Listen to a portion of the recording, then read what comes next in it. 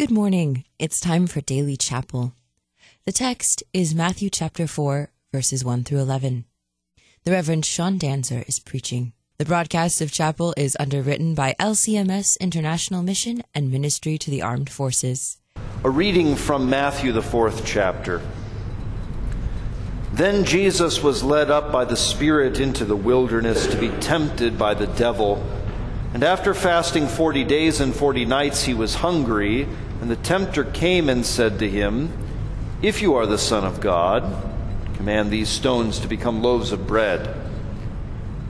But he answered, "It is written, man shall not live by bread alone, but by every word that comes from the mouth of God." Then the devil took him to the holy city and set him on the pinnacle of the temple and said to him, "If you are the Son of God, throw yourself down, for it is written, He will command His angels concerning you, and on their hands they will bear you up, lest you strike your foot against a stone." Jesus said to him, "Again it is written, you shall not put the Lord your God to the test." Again the devil took him to a very high mountain and showed him all the kingdoms of the world and their glory. And he said to him, "All these I will give you if you will fall down and worship me."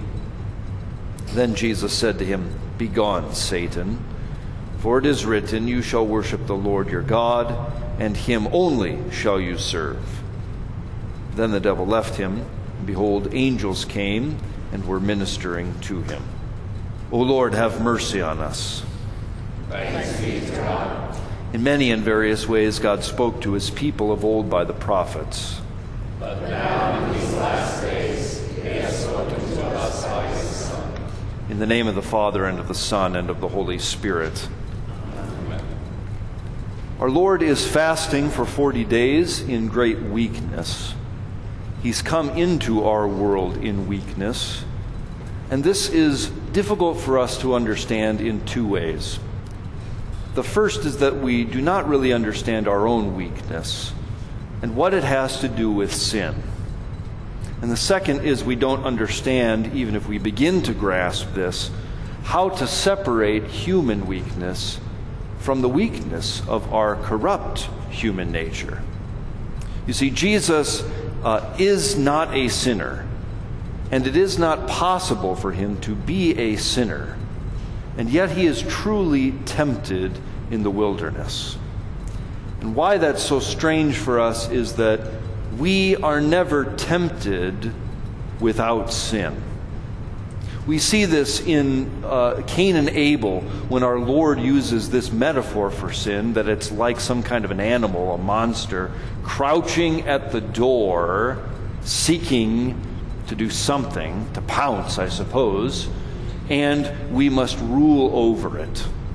And it's our instinct when we hear that to say, that must mean the monster's outside the door, like the land shark, right? Ready to come in if I should open the door, and I better be ready to wrestle him to the ground.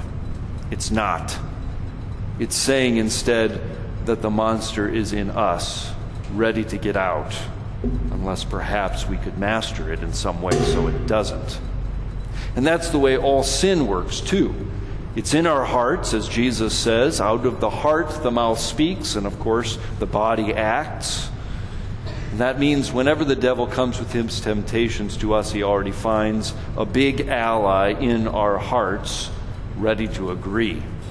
It's not really like it is in the movies or the cartoons with the angel and the devil on the shoulder, both kind of talking to us in the neutral position, seeing if they can persuade us one way or the other.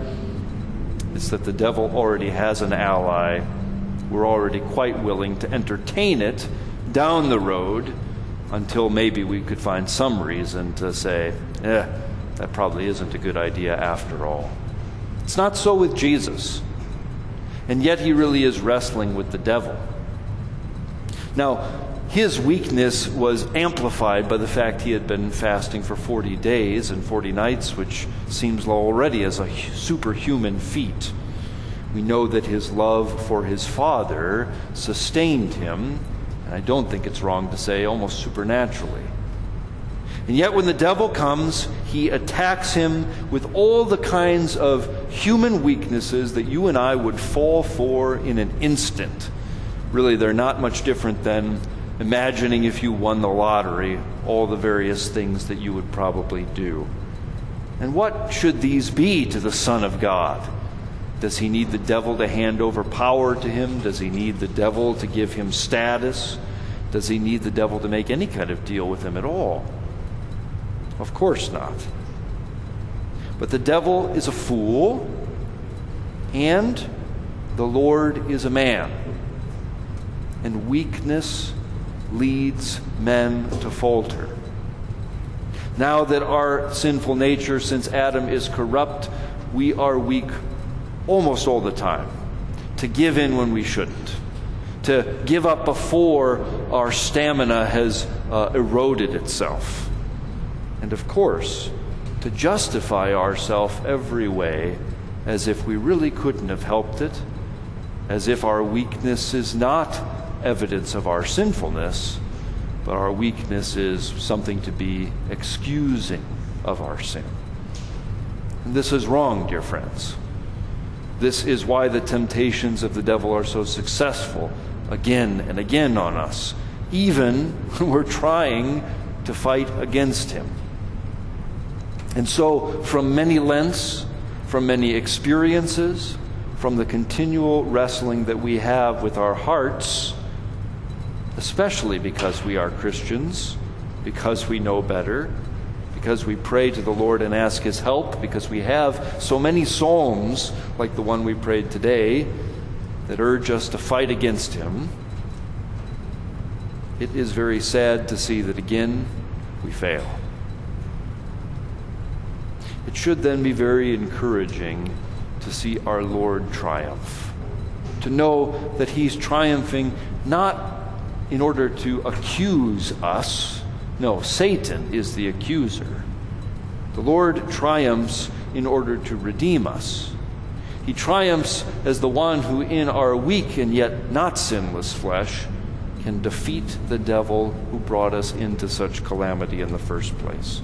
To be the greater Adam who does not give in to the serpent's lies.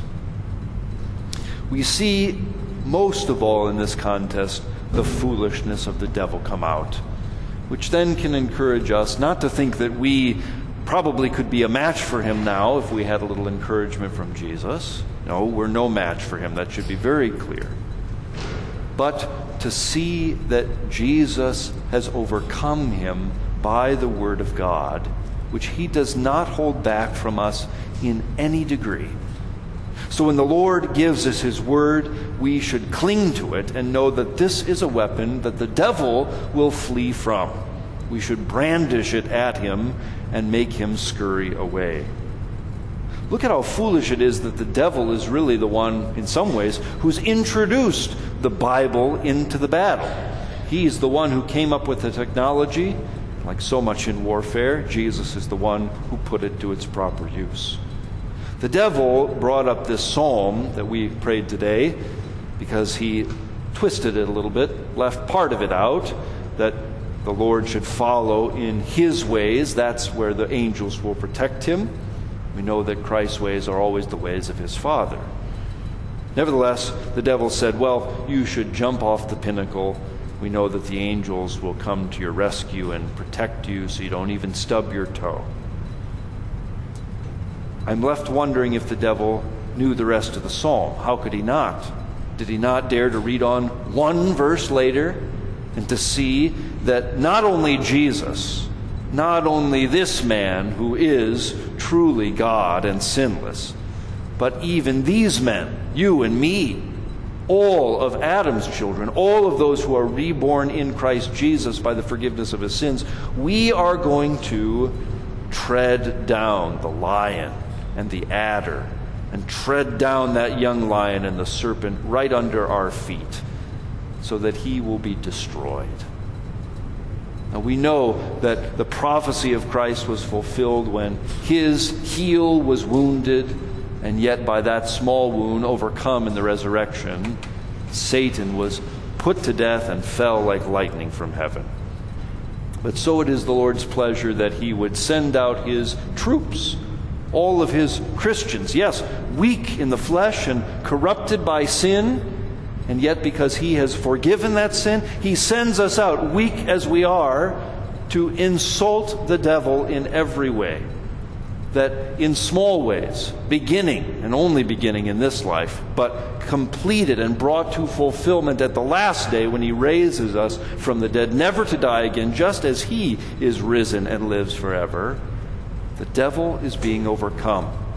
That's what it means when we pray in the litany to beat down Satan under our feet. The Lord would be pleased to make his kingdom come also here among us. Let us remember, it won't be by our strength. We are weak in all of this, no match for the devil. But Christ, our champion, has come, and he is indeed not only our Savior, but also by our side every step of the way, with his good gifts, with his Spirit, to trample down Satan in small ways, even under our weak feet. What an amazing and insulting victory that shall be for our Lord. In the name of the Father, and of the Son, and of the Holy Spirit. Amen. Thank you for joining us for Chapel. The broadcast of Chapel is underwritten by LCMS International Mission and Ministry to the Armed Forces. To learn more about LCMS International Mission and Ministry to the Armed Forces, visit kfuo.org/chapel.